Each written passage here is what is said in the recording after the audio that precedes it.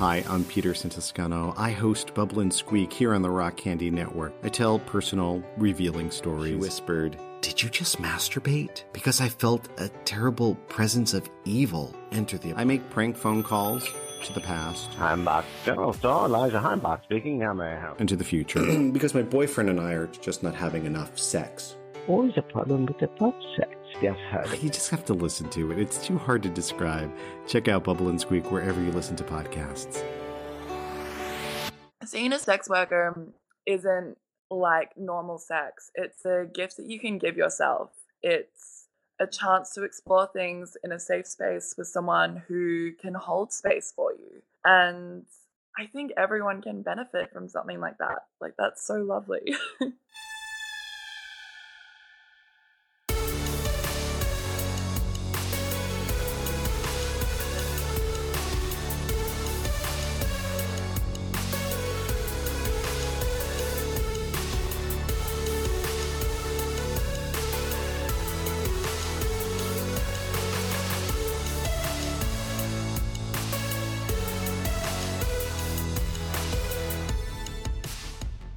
This is Sacred Tension, the podcast about the spiritual discipline of asking questions. My name is Stephen Bradford Long, and we are here on the Rock Candy Podcast Network for more shows like this one.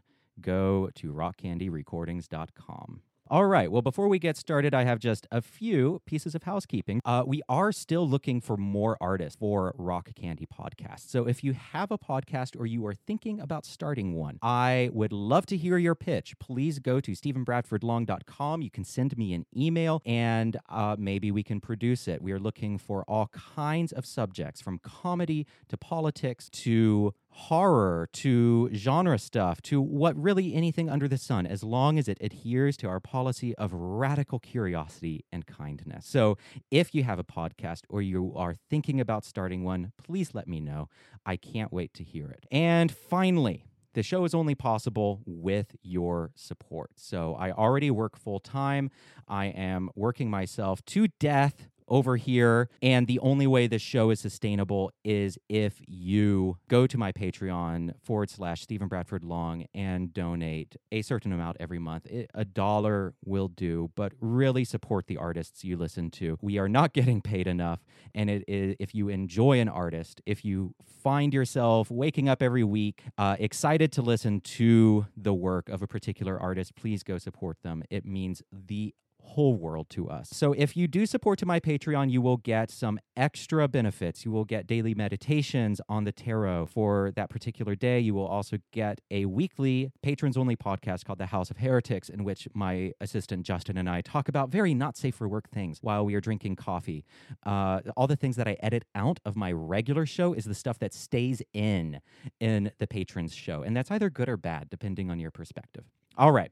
Well, with that, I am incredibly excited to welcome Kit to the show. Thank you, Kit, so much for joining me. Thanks, Stephen. So you're all the way over there in Australia. I believe it is early morning for you there. Yes. How early is it? What time is it over there? It's about 8 a.m., so not too Jesus early. Christ. Oh, that's very early for me. I am never alive at 8 a.m. Okay. I've been awake since 6, so it's okay. Oh, Jesus Christ. I need my beauty rest. I have to go to bed every single night at midnight on the dot and then wake up 9 hours later exactly at 9 a.m. And if I don't do that every single night, I just fall apart. So tell us about who you are and what you do. Sure. So my working name is Kit Bauer. I'm a 26-year-old non-binary sex worker living in Melbourne, Australia. I've been in the industry for coming up on 2 years now. I've worked in brothels as an independent escort and also doing porn. I'm incredibly passionate about the sex industry and seeing that sex workers receive the treatment that they deserve. So a life free of discrimination and having their labor respected for what it is, which is it's labor, it's work. It is, absolutely. So, we were talking about this some before we started recording, but listeners can look forward to more sex workers appearing on this show in the regular rotation of Marxists and socialists and Satanists. You can also look forward to sex workers, because here's the thing. I don't know what the environment is like over there in Australia. I've never been to Australia, so I can't speak to that really. But here in America, so I am here in the South, here in North Carolina and Appalachia, and sex work touches all of our lives. And whether we like it or not, it touches all of our lives. We have all watched porn at some point. Many of us have seen an escort at some point. And so, but we are unwilling to talk about it, acknowledge it, or treat sex workers with the dignity that they deserve, especially given the fact that they are providing a service. And so this is a really serious problem. And that's one of many reasons why I wanted to have you on, because your website is fascinating. You write a lot about this stuff, and you have a fascinating blog, and it's just really, really lovely. So talk about what got you into this. And I'm sure that this is probably a very long story that you can't encapsulate in a single podcast.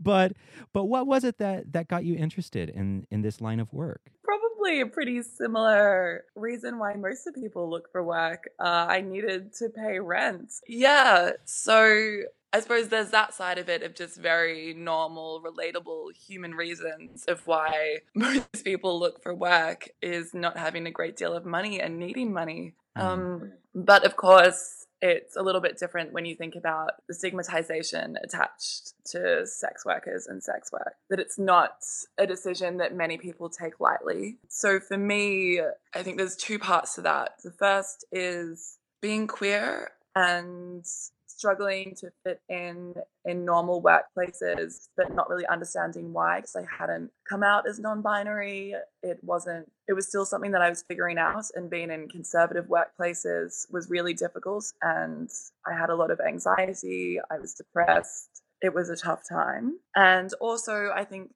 I've been quite curious about sex for most of my life, and quite comfortable working in sexuality, and I suppose getting to explore that. Like, it's something that isn't a chore for me, I suppose. Yeah. That's fascinating. Now, you mentioned the stigma that sex workers face. And again, I mean, I can only imagine that this is an incredibly broad topic that we can't even, begin to understand in a single podcast. But to help my listeners kind of begin to understand it, what sort of stigma do you face in regards to the work that you do? So it is quite different in Australia as opposed to where you are in the States. So in Victoria, I do have options for legal sex work. That's amazing. Yeah. So not all of my work is legal. Some of it is still illegal, but there are options. So the stigma doesn't prevent me from having a legal job, or a mostly legal job. Sure. Legal-ish. Yeah, exactly. But I think stigma is this giant, overarching, ubiquitous thing of being a sex worker. It comes up in all sorts of weird places. And I think the biggest way that it affects me is probably access to services. So when you think about all the things that you need to receive as a human being, whether it's a doctor, a physio, a psychologist, all of that healthcare kind of stuff, right through to being able to take out income insurance, or being able to go to the police and be taken seriously if something goes wrong. Right. Or being able to explain to your landlord why you don't have pay slips, but you do have sums of money going into your account on irregular occasions. It's just all of these things that I think I didn't really realize that I wouldn't just be able to say, oh, I'm a sex worker. So the stigma is having to hide, I suppose, having to come up with backstories and live in a little bit of fear of being found out. Yeah.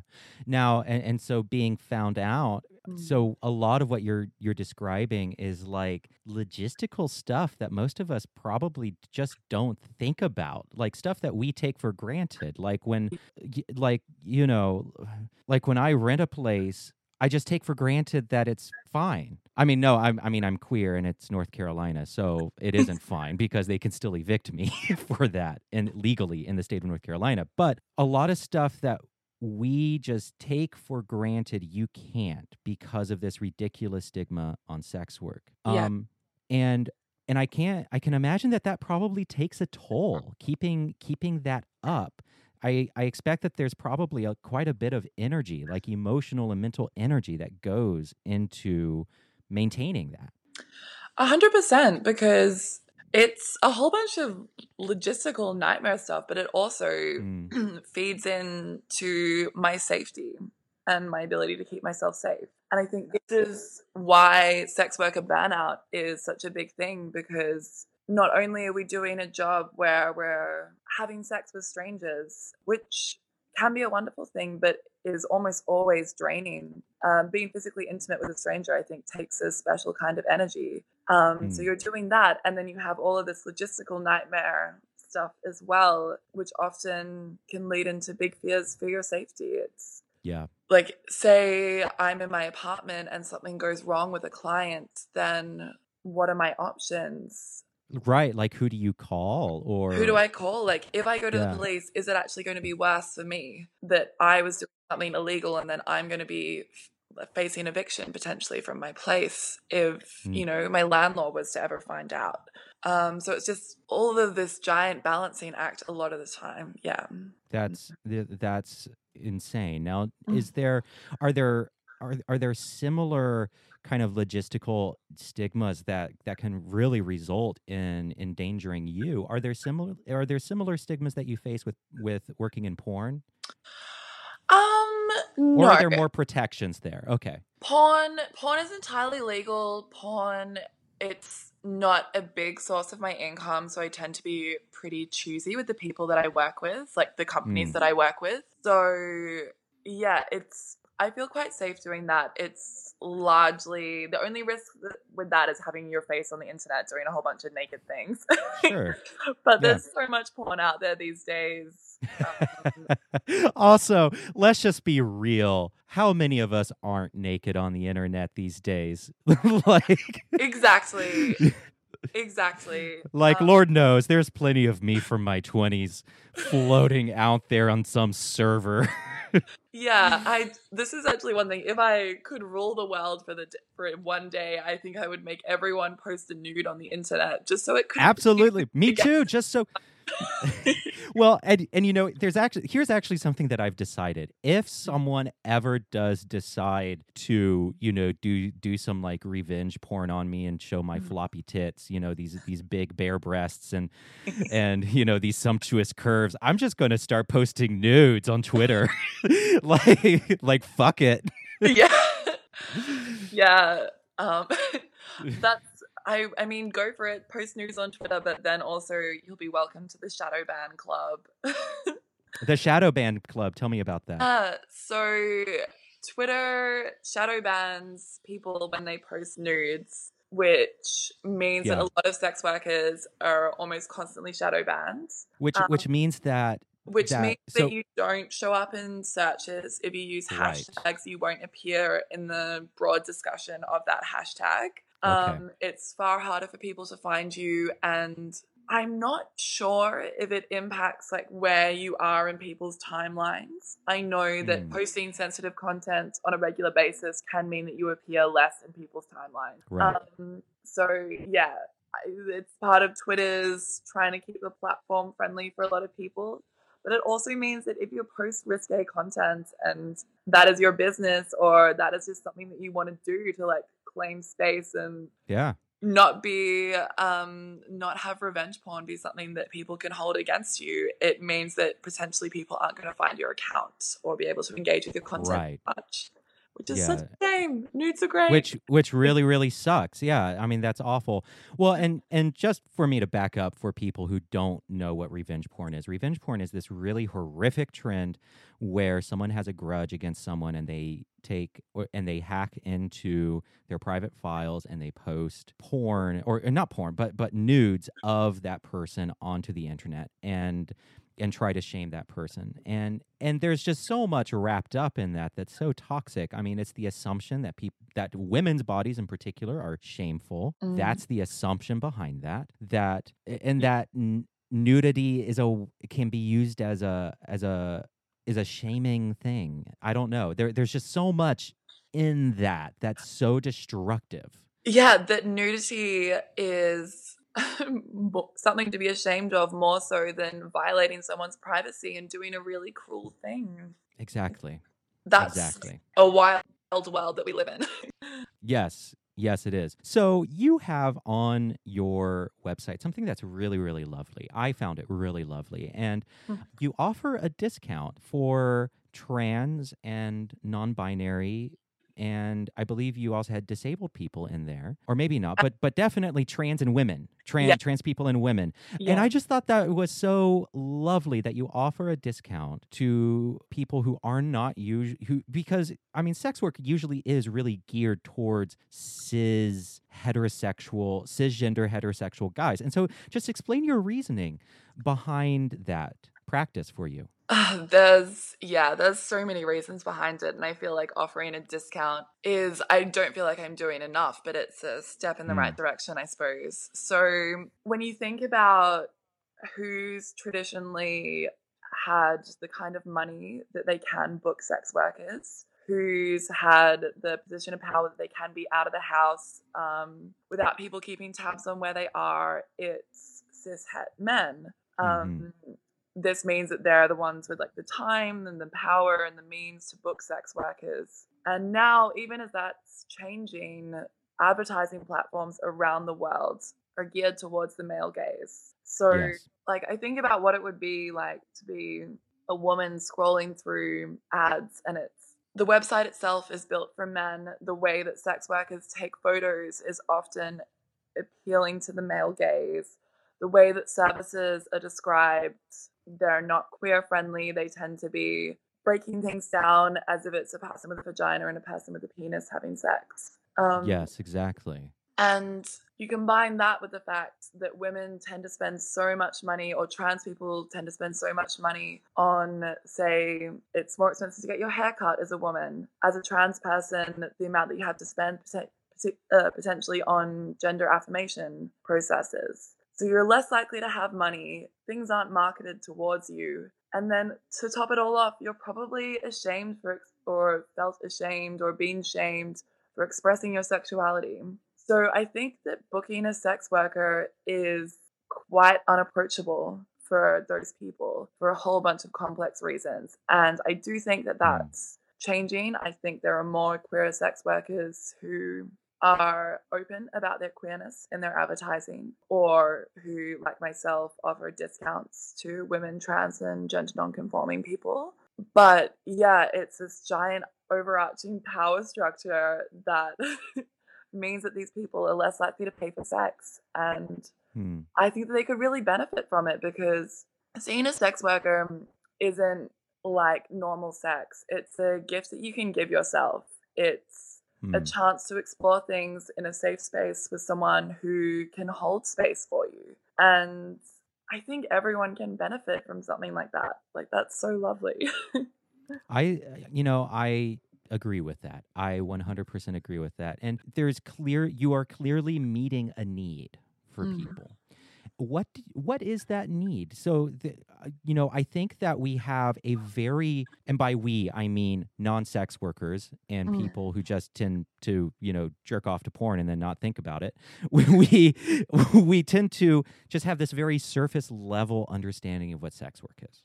That it is just all about getting off. And that's not true, is it? It's deeper than that. For us, I mean, maybe it is for some people, and that's fine. But there are deeper and more nuanced elements to sex work and seeing a sex worker, there are needs that are being met there that are deeper than just getting off. What are those needs that you are meeting in your clients? Yeah, so I want to be super clear that for some clients, it is just about getting off. It's stress release. Which is 100% okay. Yeah, it's the Yeah. pleasure of like getting to fuck someone that you maybe wouldn't pick up in a bar, like whether it's an age difference or, I have a bunch of tattoos, and even that can be like, ooh, that's a little quirk, getting to have sex with someone with tattoos.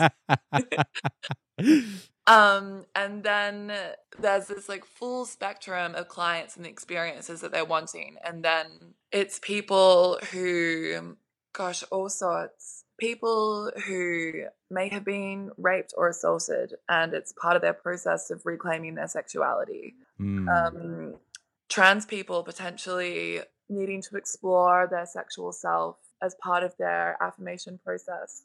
Yes. And needing a safe space to do it in. Yeah, I've had clients doing that. I, as a non-binary person, have done that myself. And I think our sexuality and sexual expression for most people is such a fundamental part of our humanity, and it can't be separated from who we are as people. And for whatever reason, perhaps it's shyness, having a body type that isn't seen as desirable, or having a really stressful job and not having time to pursue a relationship, or whatever reason, sex just isn't readily available for that person.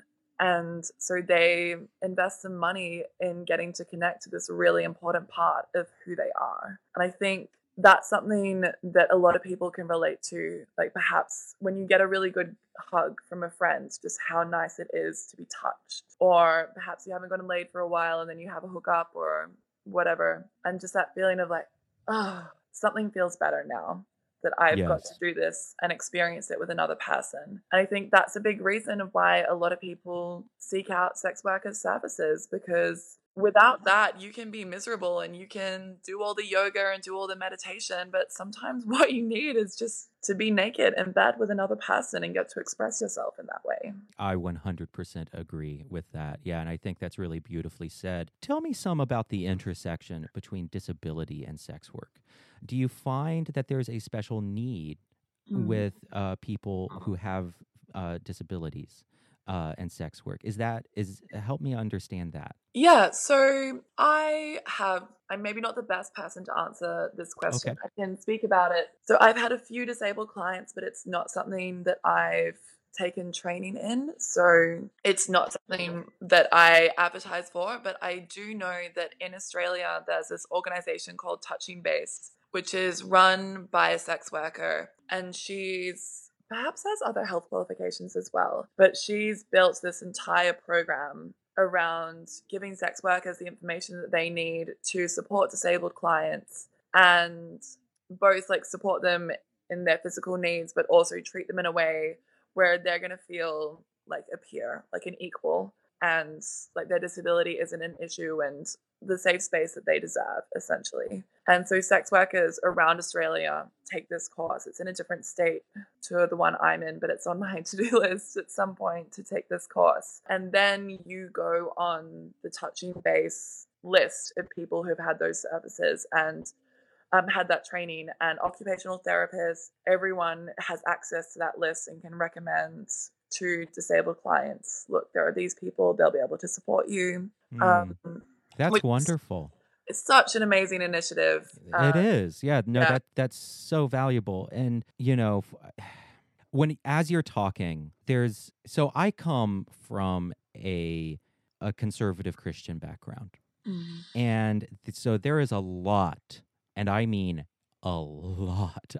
Maybe you did too. I don't know your background, but there's just so much stigma around sexuality, and not just the act of sex, but wanting sex, the need for sex, and so I find myself having lots of conversations with people, not even about, I had this hookup and it was really fun and awesome, but I'm feeling terrible about it and now I want to kill myself, which are conversations I've had. It's very unfortunate, but also people who feel guilt for wanting sex to begin with. And what I find myself telling people is think about the Adam and Eve story and how it, in creation, in that garden, and it was presumably, and I don't believe it's a literal story, but I use this story to try to convince or compel people that it's okay to want this, that this is such a deep, visceral human need, and it's okay to want intimacy. And what I tell them is, even in the perfection of the garden, when Adam was presumably in total union with God, he had no want, he had no need, all his needs were provided. There was still something that was missing, and that something was sexual intimacy. It doesn't matter how good our lives are, or how spiritual you are, or how close your relationship with God is, or any of that. It doesn't matter. None of that can alleviate, for most of us, it can't alleviate this very deep, innate human need for intimacy. And there's nothing to be ashamed of in that. And so I just find a lot of what you're talking about and what you do just so beautiful and so human, because it's just, I find it just deep I don't know, when like I come from that world, from that Christian world, I just find it so deeply validating of what it means to be human, like so compassionate towards what it means to be a human being. Yeah. So, yeah. I think it's such a beautiful way of putting it. And it is so heartbreaking when you have clients who are seeking out the services of the sex worker because they feel like they need sex and it's an important thing for them. And it's not just sex, but it's human connection, and it's touch, and it's self-expression, and it's self-exploration. But I know after the booking, some clients, not all, they just feel so ashamed. And it's not that they've seen a sex worker, it's just that they've had sex, that they've acted on those thoughts. And yeah, it's so awful, because what a beautiful thing that this shame that's indoctrinated in most of us, and that we all feel to varying extents, can ruin this wonderful thing. Yeah. How do you respond when a client feels that shame?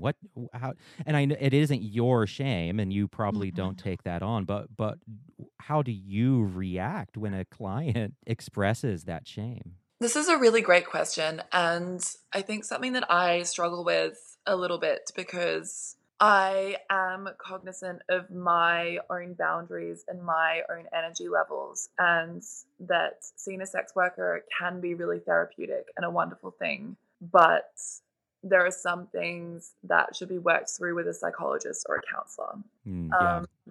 And if someone's chosen to spend 1 hour with me and these big feelings come up, I'm not going to push them out the door when these feelings are coming up, but I'm also not going to open up a can of worms that could be really triggering. And right. Yeah, it's this really fine balancing act.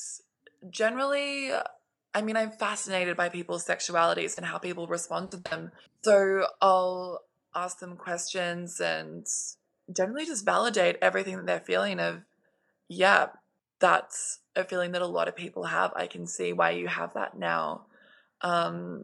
There are these resources that I can point you towards, or that's a feeling that I've experienced myself and this is how I've worked through it, or something, to not ignore this giant part of their experience with their sexuality, but also to not potentially open up something that I'm not equipped to deal with and that could actually make the experience worse for the client. I can imagine that must just be an incredibly difficult balance to maintain with clients. Do you notice that there are certain demographics who experience more shame? Are there certain groups of people who you notice more or less shame? No. Is it just across the board? I'm racking my brains. Like right now, Okay. I want to say it's white guys in their 30s, but I feel like that just could be because that's a large portion of my client base. Sure. But, you know, I've had it. I had a client this week, actually, who was a white guy in his 30s, early 30s. And he was the last person that I would have expected to have such intense shame. Just quite progressive inner city life, I suppose. And largely due to his upbringing, yeah, I think for him there was just this rising feeling of anxiety after sex, and he said that that was with partners and with sex workers. Huh. Older men, I've had them express feelings of shame, and that tends to be more about certain sex acts rather than sex itself. Like perhaps they've had That's sex interesting. a certain way their whole life, and Hmm. exploring new things can bring up a lot. Then I also have quite a lot of South Asian clients, so clients from India or Sri Lanka. There can definitely be shame for them around sex itself and an unwillingness perhaps to explore. But while there are these examples, I don't want any generalizations to be made from this. There's always people right at the other end of the spectrum. You know, there's Absolutely. always older men who it's like, well, you know, they're so okay with everything, and they're just like, oh yeah, give it a go. Why not? That's funny. What does your day look like? Like, what does your work day look like? This is, yeah, I love. And unless that is, I'm so glad. And unless this is like too confidential information for that you don't want to. If there's anything you don't want to share on this podcast publicly, I'm totally okay with it. Just a heads up. I'll call red. Yes, please do. So I've had a whole bunch of different work schedules. When I started out, I was working in a brothel, so that was night shifts. Okay. Which is pretty intense. Right now, my work schedule, I generally wake up sometime between 6 a.m. and 8 a.m. I go to yoga. I come home, eat breakfast, and do about an hour of admin. So I cut off my admin time at 1 hour. So that's responding to emails, generally security screenings, social media stuff, though I sometimes do that. I generally do that throughout the day because I like it. Updating my website, anything like that. And then if I'm seeing clients, then that will be the focus for the day. I find my work to be quite energetically draining. So it's rare for me to see more than 2 clients in a day, I would say. Like 1 to 2 would be normal. And then the rest of my time, I generally spend on writing. So I write, you've come across my blog, I write a blog for clients that's sort of about marketing. So generally talking about sexuality, some of the things that we've talked about today of unpacking shame and exploring yourself through to, I just started doing erotica. I also publish things on Medium that are more political and more about getting people to understand sex workers and unpacking some of the stigma around the job. And then just for fun, I write short stories that are for me. Absolutely. That's lovely. So that's my day, and I love it so much. It's so wonderful. It's challenging to be in charge of your time, but it's so wonderful to feel like I have time for myself in all of these diverse ways and kind of fit work in around that. That's probably like the biggest benefit of my job. Absolutely. So, since this is a show about religion and spirituality, do you have a particular religion or spirituality that you practice? Not a particular one. I would say Okay. that I'm spiritual as a person. So Absolutely. I tend to read, I suppose, more secular philosophy. I was raised in a vaguely Christian family, Anglican.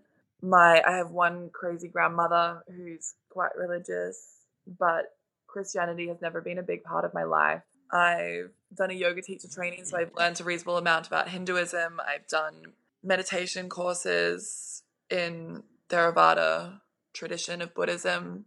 So I've dabbled in a lot of things, but if I was to very broadly describe my spirituality, it would just be living an examined life. Yeah. Absolutely. And I think that's the best way. You know, I'm at the point now, you know, I'm part of all these crazy religious groups. I'm a member of the Satanic Temple. I'm part of the Episcopal Church, and like also I'm a yoga teacher as well. Oh, cool. And so I teach meditation, and like I like to call myself a religious slut. I kind of cozy up to all kinds of different practices, but at the end of the day, it really does come down to living a mindful life. And that's what it's all about for me. I suppose just on that thread of spirituality, at the top of the show when you were calling out for people to pitch podcasts and you talked about radical curiosity and radical kindness. Is that it? I think. Yeah, that was it. Yeah, the radical kindness really stood out to me. I love that phrasing. I've been thinking a lot about the phrase unconditional kindness in relation to my work over the last few months. And I think this is something that people don't understand about sex workers, is that to do this job, you need such a big heart.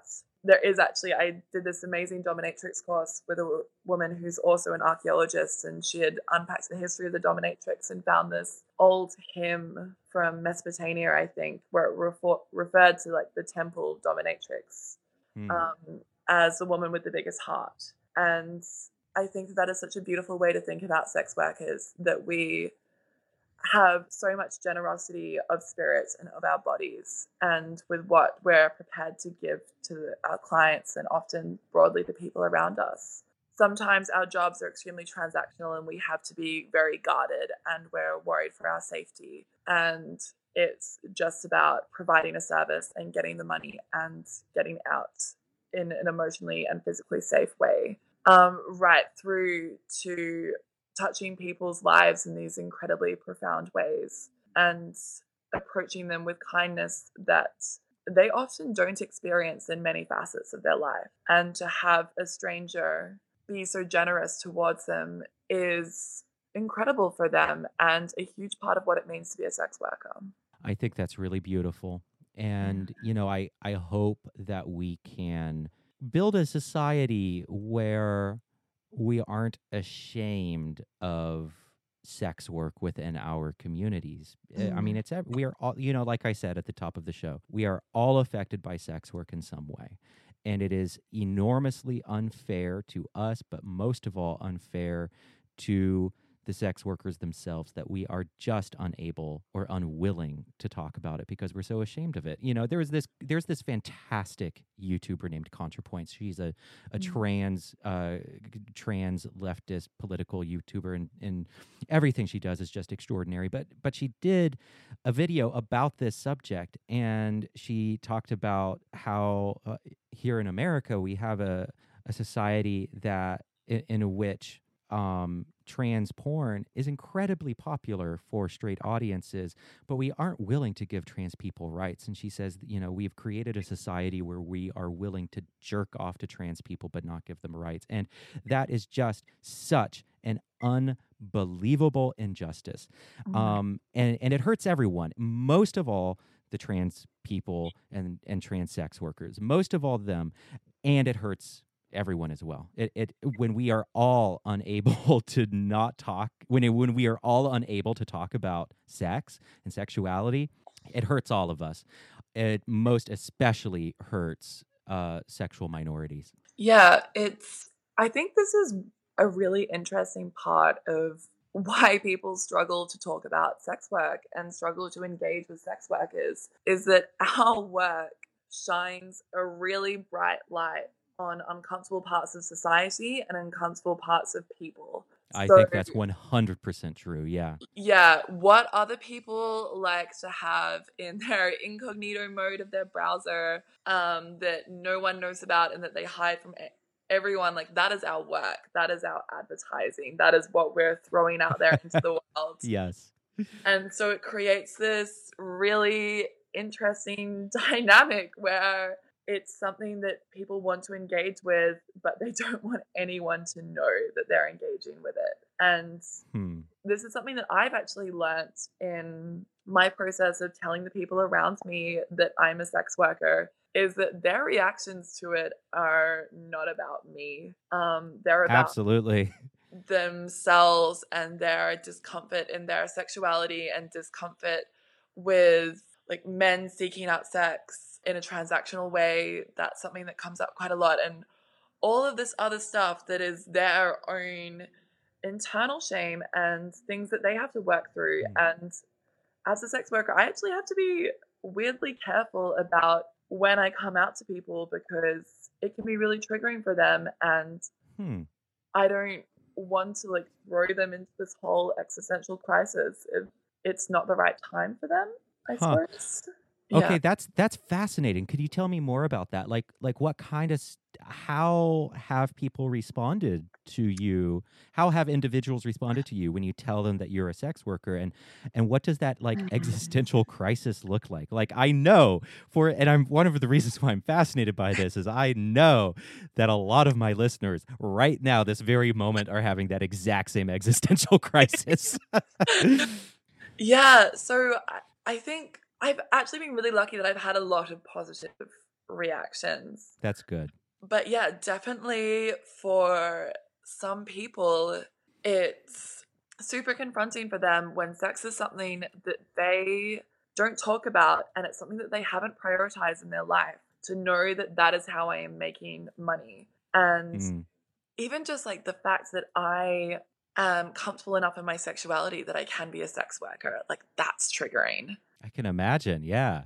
Yeah, and perhaps that they've always dismissed the possibility of seeking out the sex that they really want and just pushed it away and thought, that's not important, that's not important, that's not a part of who I am. And then to know that not only I think sex is super important, but that I make a living income on other people who think it's important. It just shatters their whole worldview. Yeah. That's fascinating. And no, I mean, I think that's true. You know, I encounter a lot of people who are just who and I think I was this way for a very long time of there's a you know, where there's a particular kind of sex that we want. And but for religious reasons, relational reasons, feeling, you know, because of shame or whatnot. And for me, it was gay sex. You know, I was trying to pretend to be straight, and that didn't go well at all. And I was, you know, I was on the path to marrying a woman and all that. And so this is an experience that I've had, but it's also an experience I have heard a lot of other people articulate, where it's like they want a particular kind of sex, and maybe they are into a particular kink, or they want to explore BDSM, or they just want a level of intimacy and awesomeness and exploration that they aren't getting, but they feel like they can't acknowledge it, and so they stuff it down. Well, the problem with that is that makes it feel like it's going to explode. That makes them feel like it's more and more and more powerful, and that makes us feel more and more powerless, right?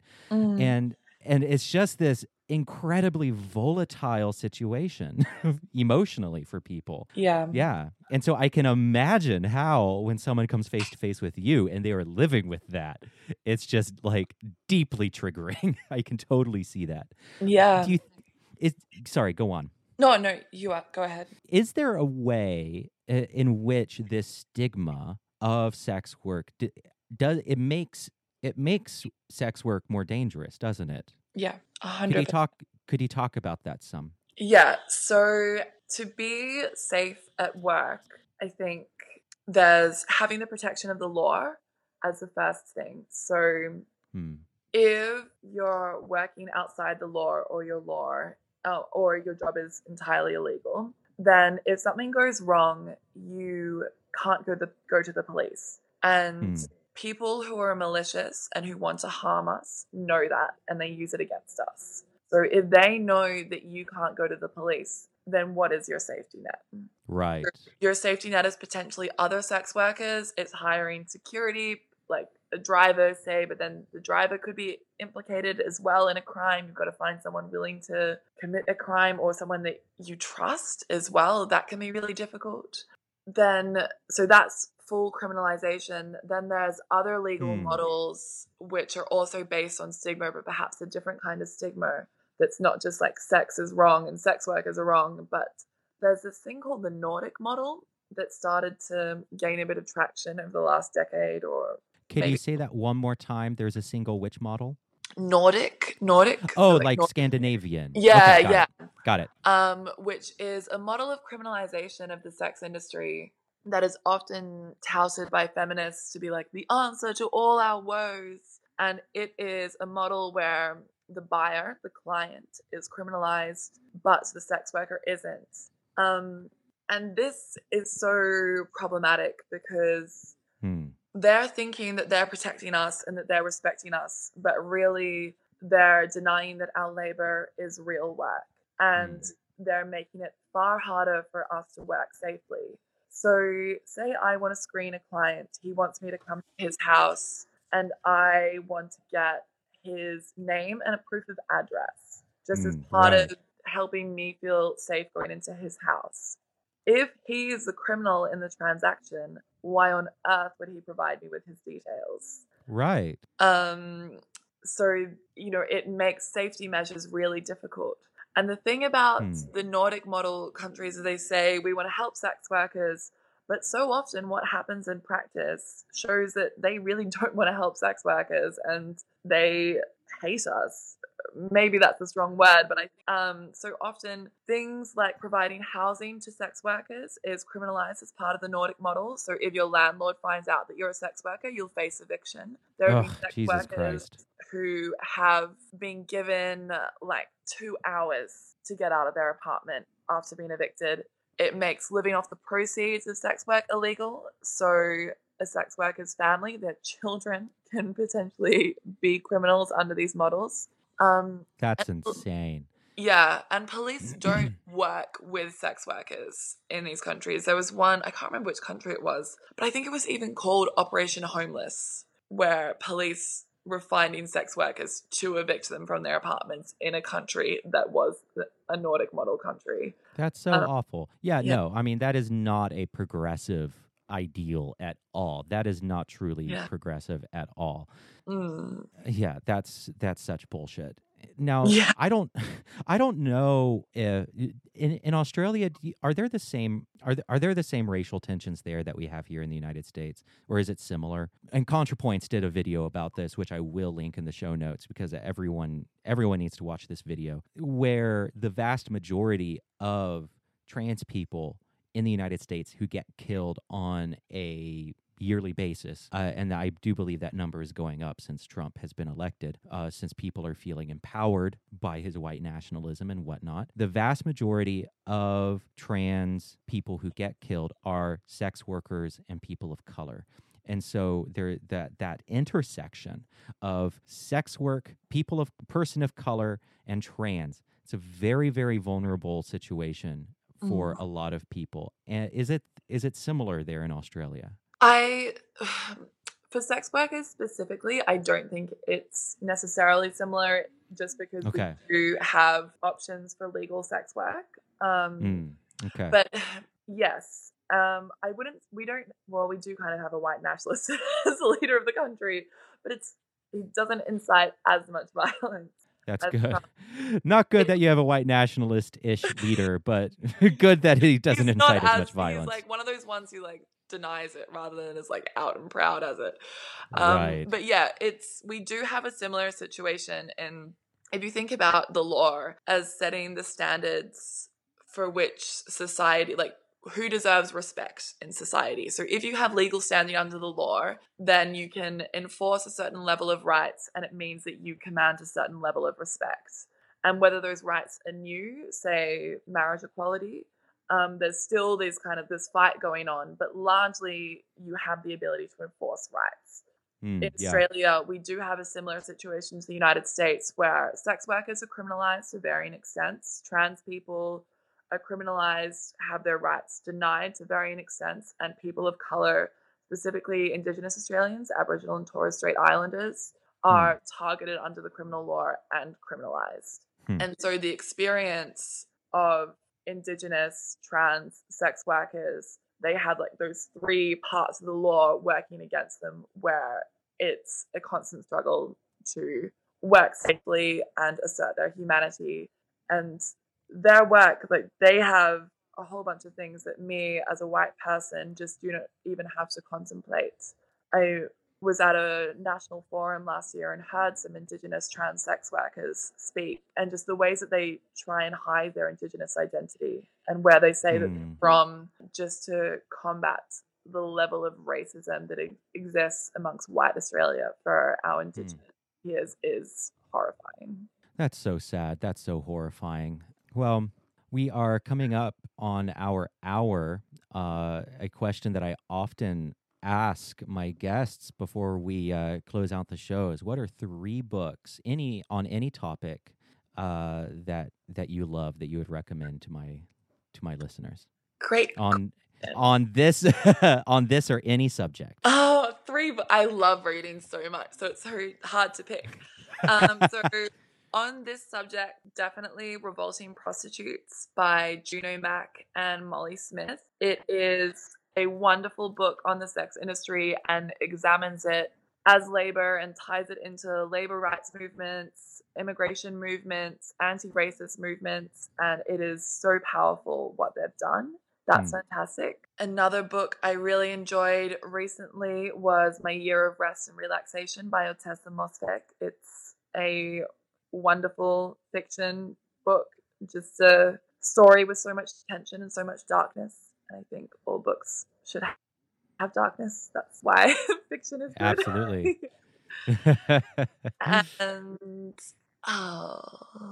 And third, to stay on the theme, I think of Sex and Shame, Girls and Sex by Peggy Orenstein, which is a book largely focused on America, actually, that unpacks the ways in which a sex-negative culture can be so toxic and presents this really strong argument of why sex positivity is the best way to move forward for people's safety. Awesome. I will list those in the show notes.